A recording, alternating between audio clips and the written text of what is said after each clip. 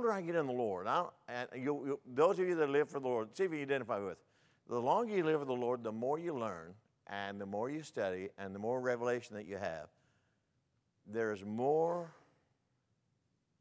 of a concept of how imperfect you are.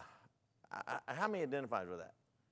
I mean, the older I get in the Lord, the more I sense my unworthiness and my concept of how flawed we are as people, and how much God is so good to us, because He knew that we would need an advocate.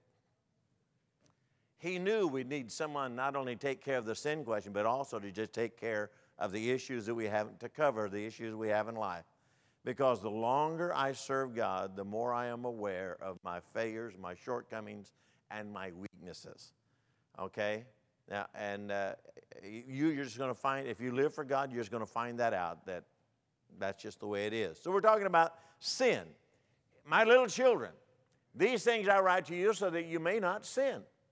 And if anyone sins, we have an advocate with the Father, an advocate, a go-between, a lawyer, or someone who pleads your case, Jesus Christ the righteous. Now, He's seated on the right-hand side of the Father. Now, it's interesting to know that He's not standing. The reason He's not standing is because the job that He came to do is finished, so He sat down. When you sit down, it means you're finished. When you sit down on the job, how many knows when you see the boss coming, you stand back up? You know why? Because you're sitting down on the job and the job wasn't finished. So, but you'll notice the Scripture says Jesus sits on the right-hand side of the Father. He sits there because when He spoke on the cross, it is finished, He purchased the right to sit down because his what He had come to do was completed. So I used to laugh when a bunch of us would be on the job, we'd be sitting down, maybe taking a break, and we'd see the boss's car coming. It's amazing how fast people can disappear. If anyone sins, we have an advocate with the Father. We're going to talk about sin. We're going to get into this. Now, if you was here last Wednesday, we all sinned. $10,000 scratcher. Picked it up on the way to church. I'm telling you, some of the senior ladies were looking at me like, what is the pastor? The pastor has done fallen off the wagon. It's a joke. It's a joke. But we're going to talk about sin. Some people have, we have big sins and little sins. We have sins that are not so bad, sins that are real bad sins. But sin is sin when it comes to God. We are the only ones that regulate sins. We have the white lie and the black lie. And we use the white lie a lot. But it's not so bad. But how many know that lying is still lying? There's no different color. Remember what He told Isaiah? He said, "Come, let us reason together. Though your sins be as scarlet, they shall be white as snow." Now, God does not change the color of sin. Though your sins be as scarlet, they shall be white as snow. Why? Because sin has an objective. Sin wants to consume you. And it was a reference to leprosy. Leprosy starts out with a red spot, a crimson spot. But leprosy doesn't just stop with a spot. It spreads throughout your whole body. And it becomes putrefied and it becomes rotten. And He said, though your sins be as scarlet now, the end result, if you don't take care of that sin issue, it will become white as snow. You're going to turn leprous all over.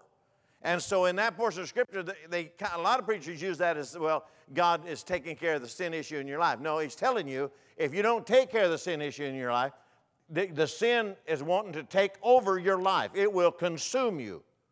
Remember what we're talking about? Sin wants to dominate. Sin wants to enslave you. And that's what sin does. You can't play with sin. I'm telling you. And so look, we're going to talk about sin because we need to understand some things about it. Now, notice this, and you need to put it down. Whoever, and it's found in 1 John chapter 3, verse 4 is where this is found, Butch. Whoever commits sin also commits lawlessness. Your translation may say transgression. And sin is lawlessness. Now, our transgression. Sin finds its strength in disobedience. Now get this, All disobedience is sin. Now, this harpoons us all. This gets us all. Now, what do you mean by that? When you read in the Scripture that you're supposed to do something and you don't do it, it is what? It is disobedience, and the root and the strength of the sin finds its strength, and you and I disobeying. Sometimes we partially obey. Is partially obey? Okay, partially obeying is still disobedience. Okay, now, God wants to come along here and help us make life work, but see, we can't experience what God wants us to experience when we get into the sin question. We can't do that. So, in order to do that, He wants us to understand that sin is lawlessness or a transgression or a disobedience against what He wants us to do. Now, it's not so much that we don't know what He wants us to do. The question is, we have got to find ourselves, cause ourselves, or make ourselves obey what we already know. It's not Mark Twain said it this way, it's not those things that I don't know that bother me, it's those things that I do. There's a lot of things that I know that I don't do that really bothers me.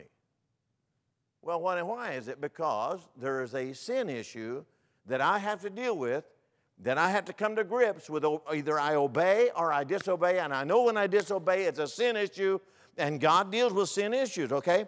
Sin is a falling short of the mark. Remember we talked about that? Now, what was the mark? And now here's the mark. I want to tell you the mark. Paul said it this way. I didn't even understand what sin was unless it was for the law.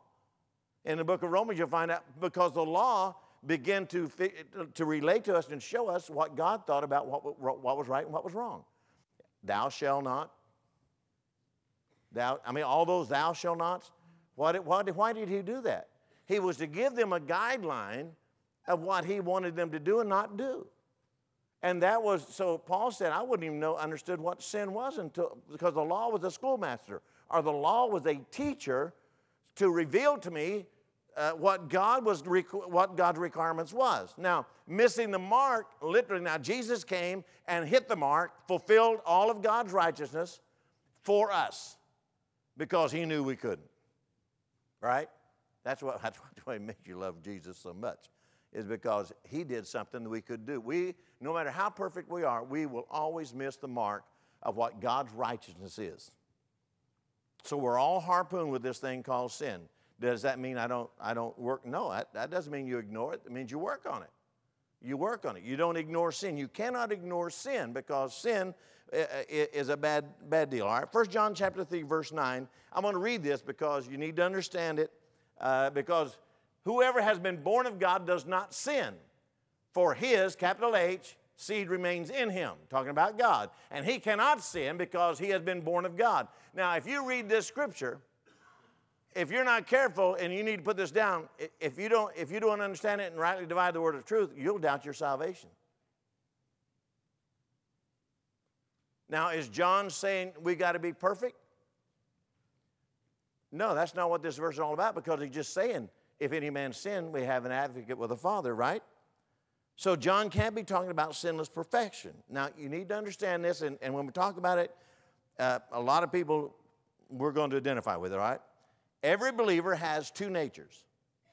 Every one of you in this building, if you're a believer, you have two natures. And we're going to talk about this, all right? The first is the one you receive from your natural parents. It's called the flesh. You have a fleshly nature. You got it from your parents. You came by it honestly, okay? You have it. You can't get rid of it. There's some things you can need to do with it. And at the new birth, we receive God's nature and God's life, or His Spirit comes inside. Now, both of these natures exist in the same body. Here's where the problem comes in. Both of these natures, now, just because you're born again does not mean you lose your fleshly nature. How many understand what I'm talking about now? Just because you got saved doesn't mean tomorrow your flesh doesn't want to sin. Now the fight starts. You know, before I got saved, I didn't care about sinning. I did whatever I was big enough to do. I mean, you know what I'm saying? It wasn't until I got saved that my life got complicated. Isn't it true? And now all at once, there's this conflict because there's two natures inside my life, and they're struggling for control. And so, how many understand what I'm talking about? Now, all at once, there's this process going on, and man, I am in a fix here. But both of these exist in the same body. Some believers say, I need more of God. How many's heard that? Boy, I need more of God. We should say God needs more of us. That's more correct saying. When you got saved, how much of God did you get? Did you get a piece of God? How much of the Holy Spirit did you get? All of it, okay? So you got all of the Holy Spirit. The Holy Spirit indwells you. The Godhead, the third person of the Godhead dwells in your life. You didn't get a piece of the Holy Spirit, you got the Holy Spirit, okay? So the problem is the Holy Spirit hasn't got all of you, so here's the struggle. And the struggle is that the Holy Spirit is trying through a supernatural process, is trying to regain ground in your life. And the two natures that you have are struggling. Now, I want Butch to go to Romans, because we're gonna hear what one of the guys that wrote most of the New Testament is going through, okay? Romans chapter 7, we'll start around verse 21. Now, look at this. First of all, who wrote the book of Romans? We're learning something now, all right? Paul wrote Romans, okay? He wrote probably about 14 books in the New Testament. He had visions and dreams. I mean, the guy was, if you know anything about the Bible, you know anything about the Apostle Paul, he was far more advanced than we were, right? Far more advanced than I will be in my spiritual walk, okay? I find then, he said, I find then a law that evil is present with me. How many knows that when you go, I had a cousin one time that just got saved, and he had a problem with drinking, and he got out of his truck, and it was real hot, and he went to the cold case, and he's going to get him something cold to drink. And he said, John, I really was just going to go in there and get something cold to drink. And in the cold case in the store, the Budweiser was here, and the Diet Cokes was here. How many knows the struggle that went on right then? Oh, yeah. Hot, driving that old truck, sweating. Oh, yeah. You know which one he got? Yeah. I find in a law that evil is present with me. And the one who wills is to do good. Now notice, for I delight in the law of God according to the inward man. You have a spirit man. In your spirit man and in the spirit of your mind, you want to do the right thing. He went in there with good intentions, wanting to do the right. All he was wanting is a cold drink. For I delight in the law of God, okay? But I see another law in my members, warring against the law of my mind and bringing me into captivity to the law of sin which is in my members. Verse 24, O wretched man that I am, who will deliver me from this body of death? Does it sound like Paul's having a struggle?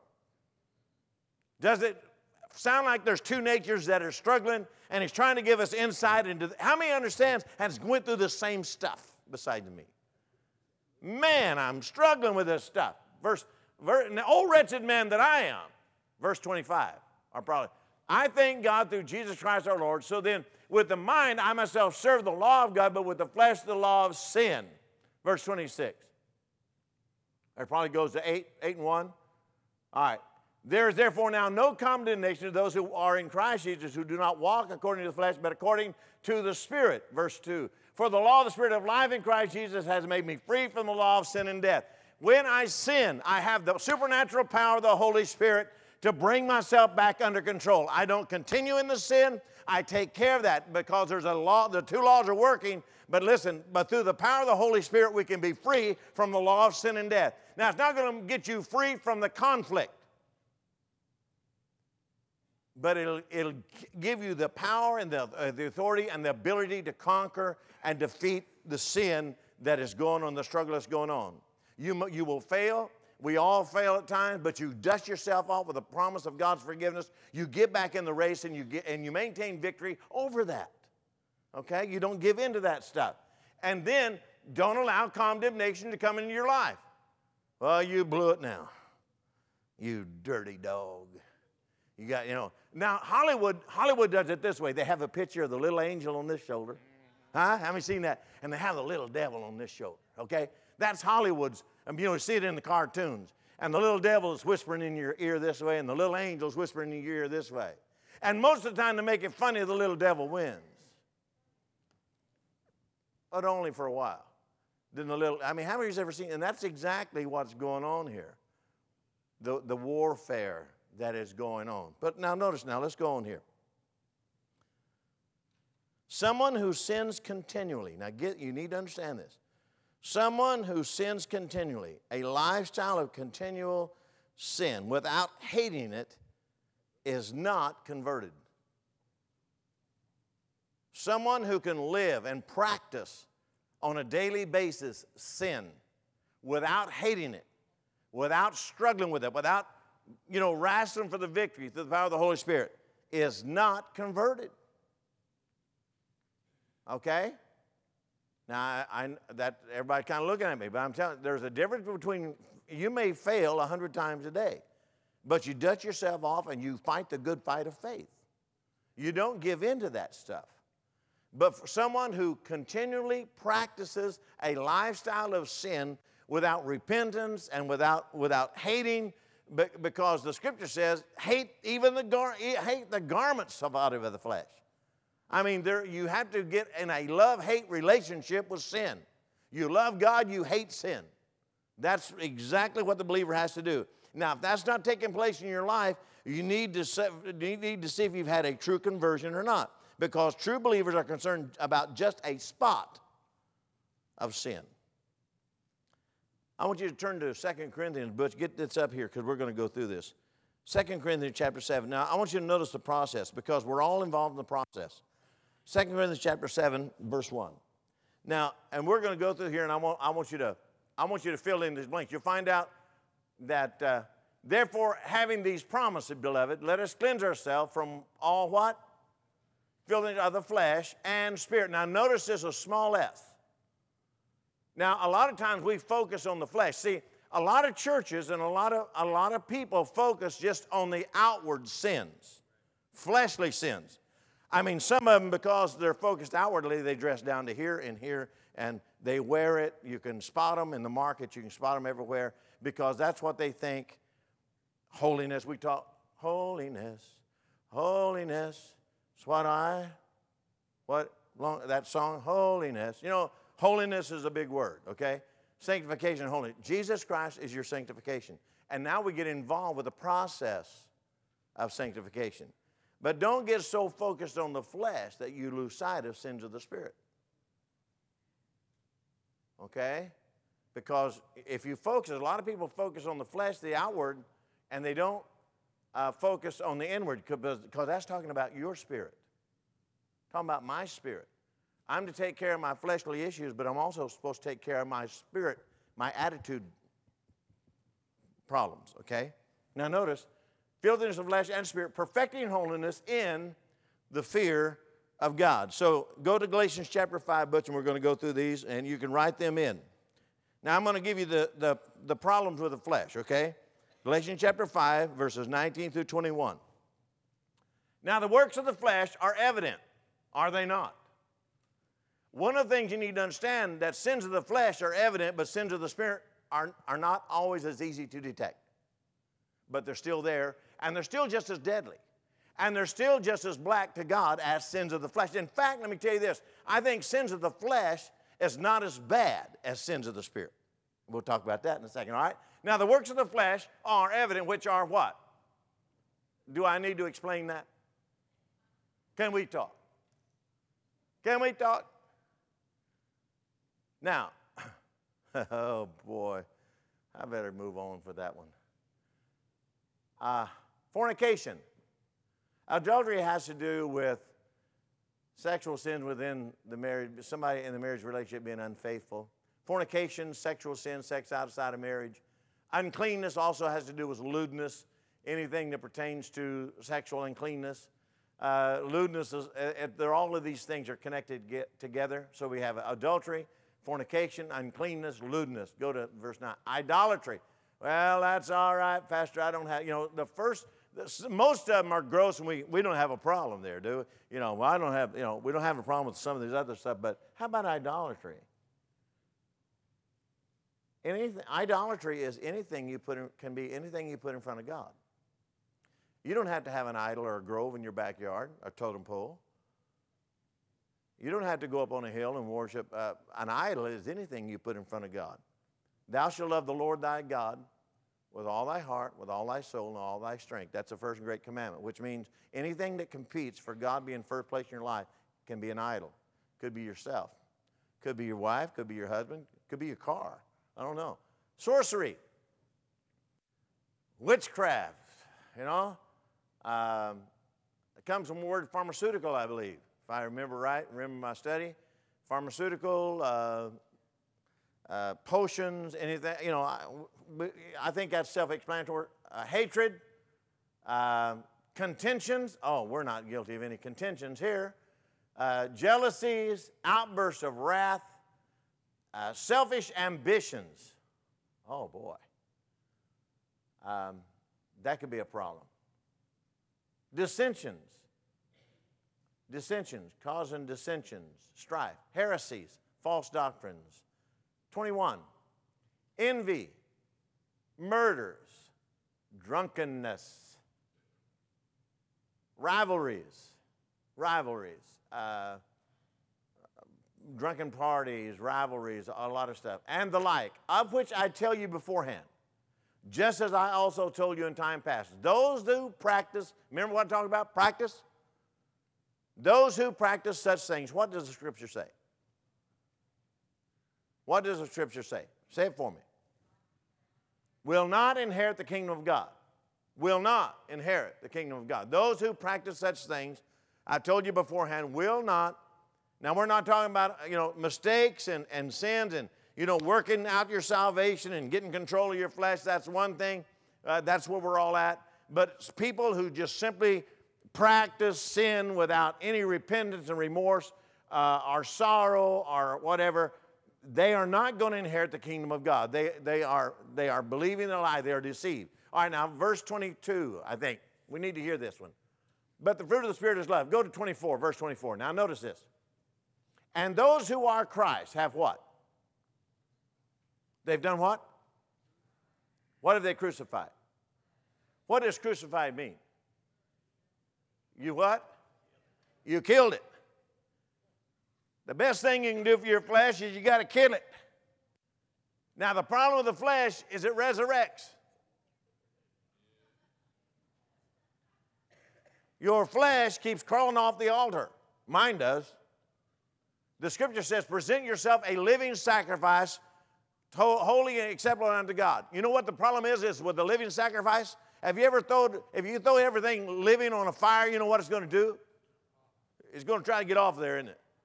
The same way with your flesh. The Scripture says, I want you to present yourself a living sacrifice. Put yourself on the altar. But the problem with that, when you put yourself on the fire, that flesh doesn't want to stay there. So Paul said it this way, I die. What? I die daily. Now, if the Apostle Paul had to die daily, I think I'm doing it every hour. And maybe I have more problem than the rest of you guys. I don't know. I just have to stay at it. Okay? You have to work at this thing. Because if you give your flesh an inch, that's an old saying, right? An ounce of prevention is worth a pound of cure. You just let your flesh get out of control for just a little while. You think, this is not so bad. I can handle this stuff. Oh, yeah? That's deception. That's that little devil right there on that shoulder telling you, you can't handle that either. You need to come to grips with that stuff. And crucify the flesh with its passions and desires. So that's 17 works of the flesh. Now, notice, it's easy to spot believers with flesh problems. Sins of the Spirit are a little bit more subtle. Okay? Now, let me give you an illustration. Prodigal son and his brother. Did the prodigal son that went into the far country, did he have some problems? Boy, he had some problems, didn't he? He wasted his inheritance with riotous living. Whoo, riotous living. How many is acquainted with riotous living? Where most of us come from.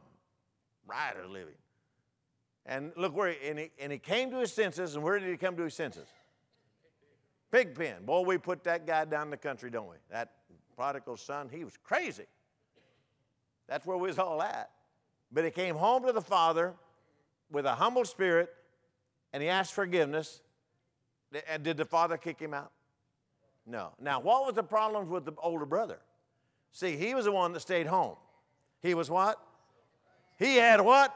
Now, so here's a perfect story about cleansing yourself from filthiness of the flesh and spirit, because the elder brother stayed home and he had some serious problems. In fact, he wasn't too happy that his brother came home. Is that not true? Have you read the story? Had some serious problems with his spirit.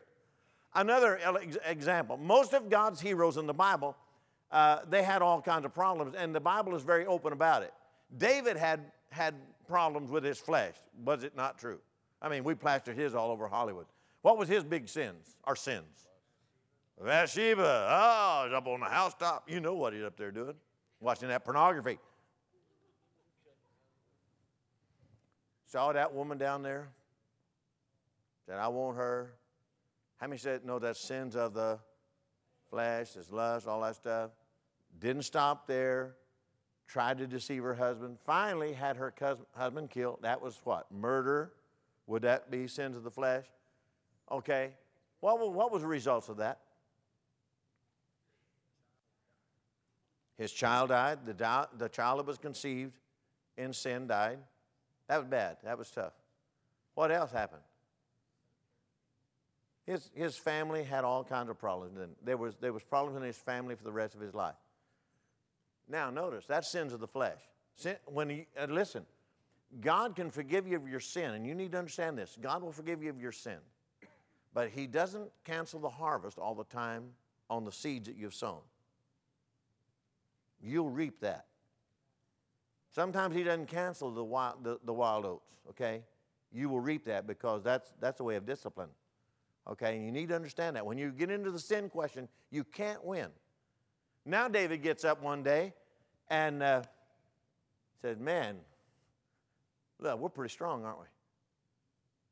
He surveys all of his surroundings, surveyed all of his armies, he surveyed how many people was in Israel, and he said, hey, I want you to go number the people. And the general of the army said, well, David, you better not do that. You've been told not to do that. David ignored him. They went ahead and numbered the people. You know how many people died as a result of his pride? I mean, there was a plague struck Israel. Now listen, innocent people died as a result of someone walking in a spirit of pride. Bad spirit, didn't clean himself. He woke up in pride. He's walking in pride. Why was it wrong for him to count those people? Because God says, you're not going to trust in numbers. You're supposed to trust in me. And so when David numbered those people, he was thinking about how big he was and how strong they were, and it was God. Listen, it's God that gives the increase. It's God's going to be your source of supply. I don't care what you have or you don't have, but it was a sin of the spirit, and thousands multiplied, thousands of people died because David did not take care of his spirit, his attitude. He was walking in an attitude of pride. Now, that's just one example, but it's all the way through the Bible. So the Scripture says we are to cleanse ourselves from all filthiness of the flesh and of the spirit. Now, I'm going to give you some sins of the spirit, and you can put them down here because a little more subtle. And you can look at these things in the prodigal son and the brother's life. Number one, self-righteousness. It's hard to detect self-righteousness from a religious spirit. Very deceptive. Someone who is religious is very deceptive. But it's still a sin to be self-righteous. Our righteousness is as what? Filthy rags. Our righteousness, Jesus is my righteousness on our best day. And when you begin to get puffed up with self-righteousness, thinking you are someone going somewhere, then it's just like David standing up and numbering the people. Listen, your sufficiency is in God. Okay? And don't get into that stuff. Don't get a religious spirit. There's so many people that walk in a religious spirit. And when you begin to walk in a religious spirit, I'm telling you, you are headed for trouble. And then critical spirit. Critical. All of these kind of play off of one another. critical of other people. When you're critical of other people, what you're trying to do is make yourself look bigger at the expense of someone else. Lifting yourself up by stepping on the back of someone else. You're critical. Don't get into that. Good Lord. You are what you are by the grace of God, okay? It is God that gives you the ability to get wealth. It's God that's your source of supply. It's nothing that, yes, you've done that. Yes, you've been faithful. But God's the one that gives you opportunity. Okay, so there's no place for a critical spirit. How about the third one is pride? It's what David's problem was. That's what the elder brother's problem was. I've been here. He told the father, I've been here. I've been working. I stayed home. I did my job. Da-da-da-da-da-da. And he couldn't see the forest for the trees. He could not see the joy of the one that was lost that was coming back. He had puffed up in pride. Unteachable. Unteachable. I don't care how much we know or how much we think we know. Don't get to the place where you are not teachable. We never arrive. Now, I'm not telling you to be gullible. I'm telling you that we have to remain teachable and get into the Word of God and sort it out and search it out for yourself and come to faith, okay?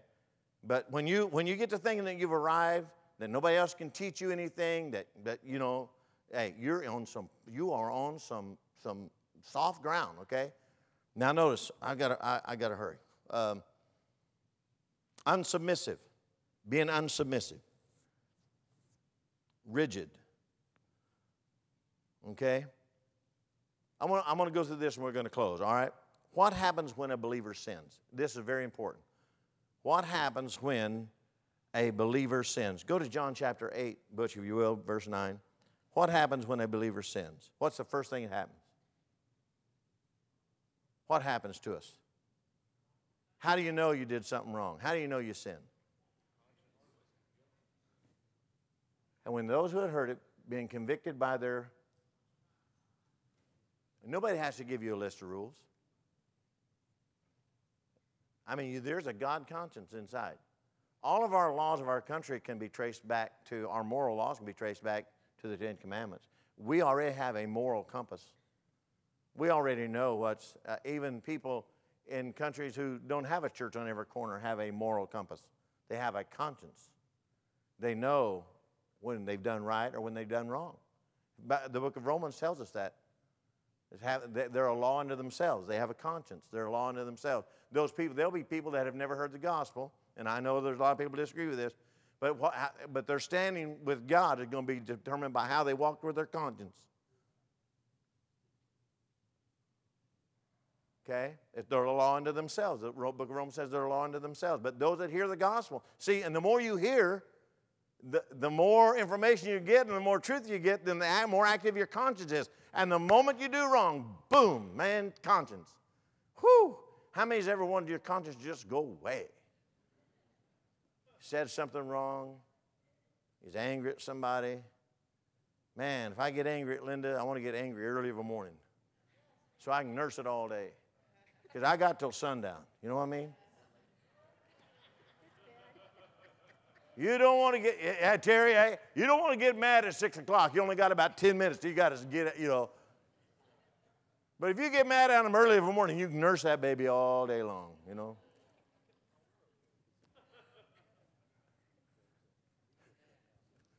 Your conscience, man. We'd give away a lot of stuff if it wasn't for our conscience. You know what I'm saying? Let not the sun go down on your anger. Okay, that's what I'm saying. All right. So there was a conscience problem. That's the first thing that happened. And the second one is what? Communication with God begins to suffer immediately. In heaven, code blue, when we sin, code blue goes off in heaven. I mean, the bells start ringing, code blue, believers sinning, conscience immediately goes into effect. Holy Spirit begins to embolden your conscience. God gives you, and you need to put that down, God gives you space to repent. But if we don't repent, code blue goes off, and the next thing is communication problems. Communication problem with God. David said this, if I regard iniquity in my heart, the Lord will not In other words, if I don't take care of the sin question in my heart, when I have sinned and I don't take care of that sin question, there's a communication problem between me and God. What is God waiting for me? And I would say, well, a lot of people say, well, I prayed before I got saved. God didn't hear it. Now, I know a lot of people don't like to hear that, but God didn't hear that. Someone was no doubt praying for you, but what God was waiting to hear from you was what? Have mercy on me, a sinner. Now, I wasted a lot of time praying before I really gave my heart to the Lord, because I really had no intention. I just wanted God to get me out of jam. I really wasn't serious about serving Him. Now look, God's not mocked. God is not mocked, okay? So He knows this. So there's communication. Now here's a famous scripture, 2 Chronicles chapter 7, verse 14. If my people, who's talking to? My people, which are called by my name, shall humble themselves and pray and seek my face. And then what's the next one? Turn from their wicked ways. Then what's happening? Then I'll what? I'll hear from heaven. But He ain't hearing until we turn from our wicked ways. Isn't that what it says? So there's instantly, conscience bothers me. God gives me space to repent. And then all at once, my communication with God begins to get a little bit, He's not listening. My conscience bothers me. I'm under conviction. And then He's waiting for me to confess my sins, to ask forgiveness, to clear up the problems. There's a little problem on the line, a little static. How many's ever had a drop call? Been traveling along in your car. Come to some almond trees.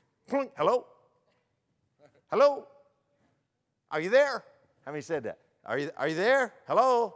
Hello? Hello? You have to call them back, right? Drop call.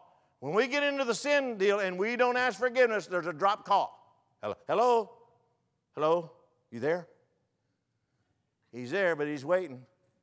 Why? For us to repent, get things right, communications lined up, and everything's over. Now, real quickly, get this. I got to hurry, okay? Rejection causes us to begin to walk in darkness. Rejection of the truth, here's disobedience, okay? We begin to walk in darkness. Romans chapter 1, verse 21. And then the hardening of the heart begins. Hardening of the heart begins.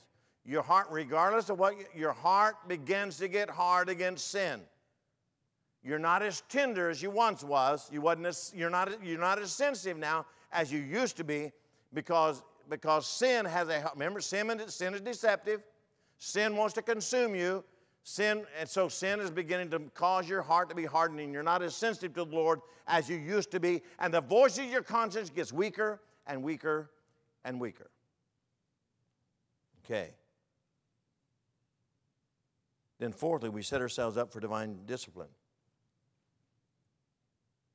If that conscience fails, the wooing of the Holy Spirit fails, the Word of God fails, okay, all of that fails, then we set ourselves up for divine discipline.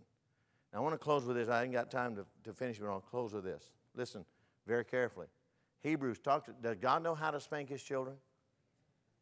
He said, you set yourself up for divine discipline. Now, I know we don't like to put God in this vein, but you are a son.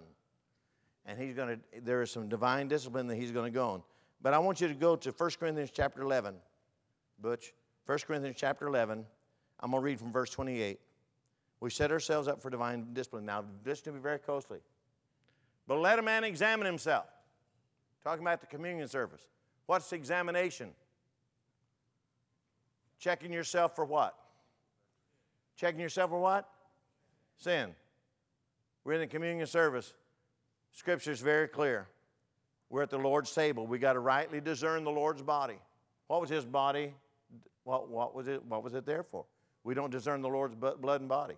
His blood was shed for our sins. His body was broken, bruised for our healing. All right, now notice. But let a man examine himself, and so let him eat of the bread and the drink of the cup. For he who eats and drinks in how do you eat and drink in an unworthy manner?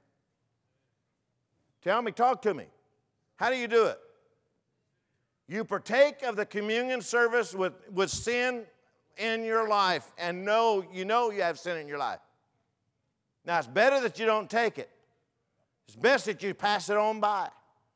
I'm talking something very, very serious now, because the communion service is an evangelistic service for Christians, because it's a self-judgment. And the Scripture says if we judge ourselves, we won't be judged, which puts the responsibility on us, that we have a sin question. Our conscience has condemned us. It has convicted us. Talk to us, okay? But notice what happened. He eats and drinks judgment to himself, not discerning the Lord's body. Now notice this one, verse 30. For this reason. For what reason? We didn't examine ourselves. For this reason. He just told you for the reasons. Because you didn't judge yourself. Because you didn't take care of the sin question in your life. Because you took of the Lord's Supper in an unworthy manner. What happens to us? Many are what? And what? And what? That's pretty serious stuff, isn't it? That's pretty serious stuff. Sin is not our friend. God is here to help us. If we sin, we have an advocate with the Father, Jesus Christ the righteous. Man, isn't God good? He doesn't want that to happen. That is not His will. That is not His will for you. That is something that is brought on you by who? Yourself. Because you didn't judge yourself. Because the Scripture says if we judge ourselves, we'll not be judged. And we'll take care of the sin issue in our life. That is not what God wants to happen. But it happens. It's a self-judgment. For if we would judge ourselves, for this reason many are weak and sick among you, and many are dead. We set ourselves up for divine discipline and judgment. That's some tough scriptures. We don't talk about those scriptures a lot. That's not, most time we try to, challenging in life, but sometimes we need to talk about these issues. Because I think the church gets a little bit slack with this thing called sin. We really do. For he that knoweth to do good and doeth it not, to him it is sin. Did we learn something? I'm learning something. All right. Now, how many's going to do some applying to your life? All right? All right. When we have communion, what are you going to do? Father, I pray for this. I pray for these folks tonight, God, that you'd touch them, that you'd do a special work of grace in their life, draw them close to you tonight, and just do a special work. Forgive us of our sins. Wash us, God, with your forgiveness, and get us back in the race. In Jesus' name we ask it. Everyone said, amen.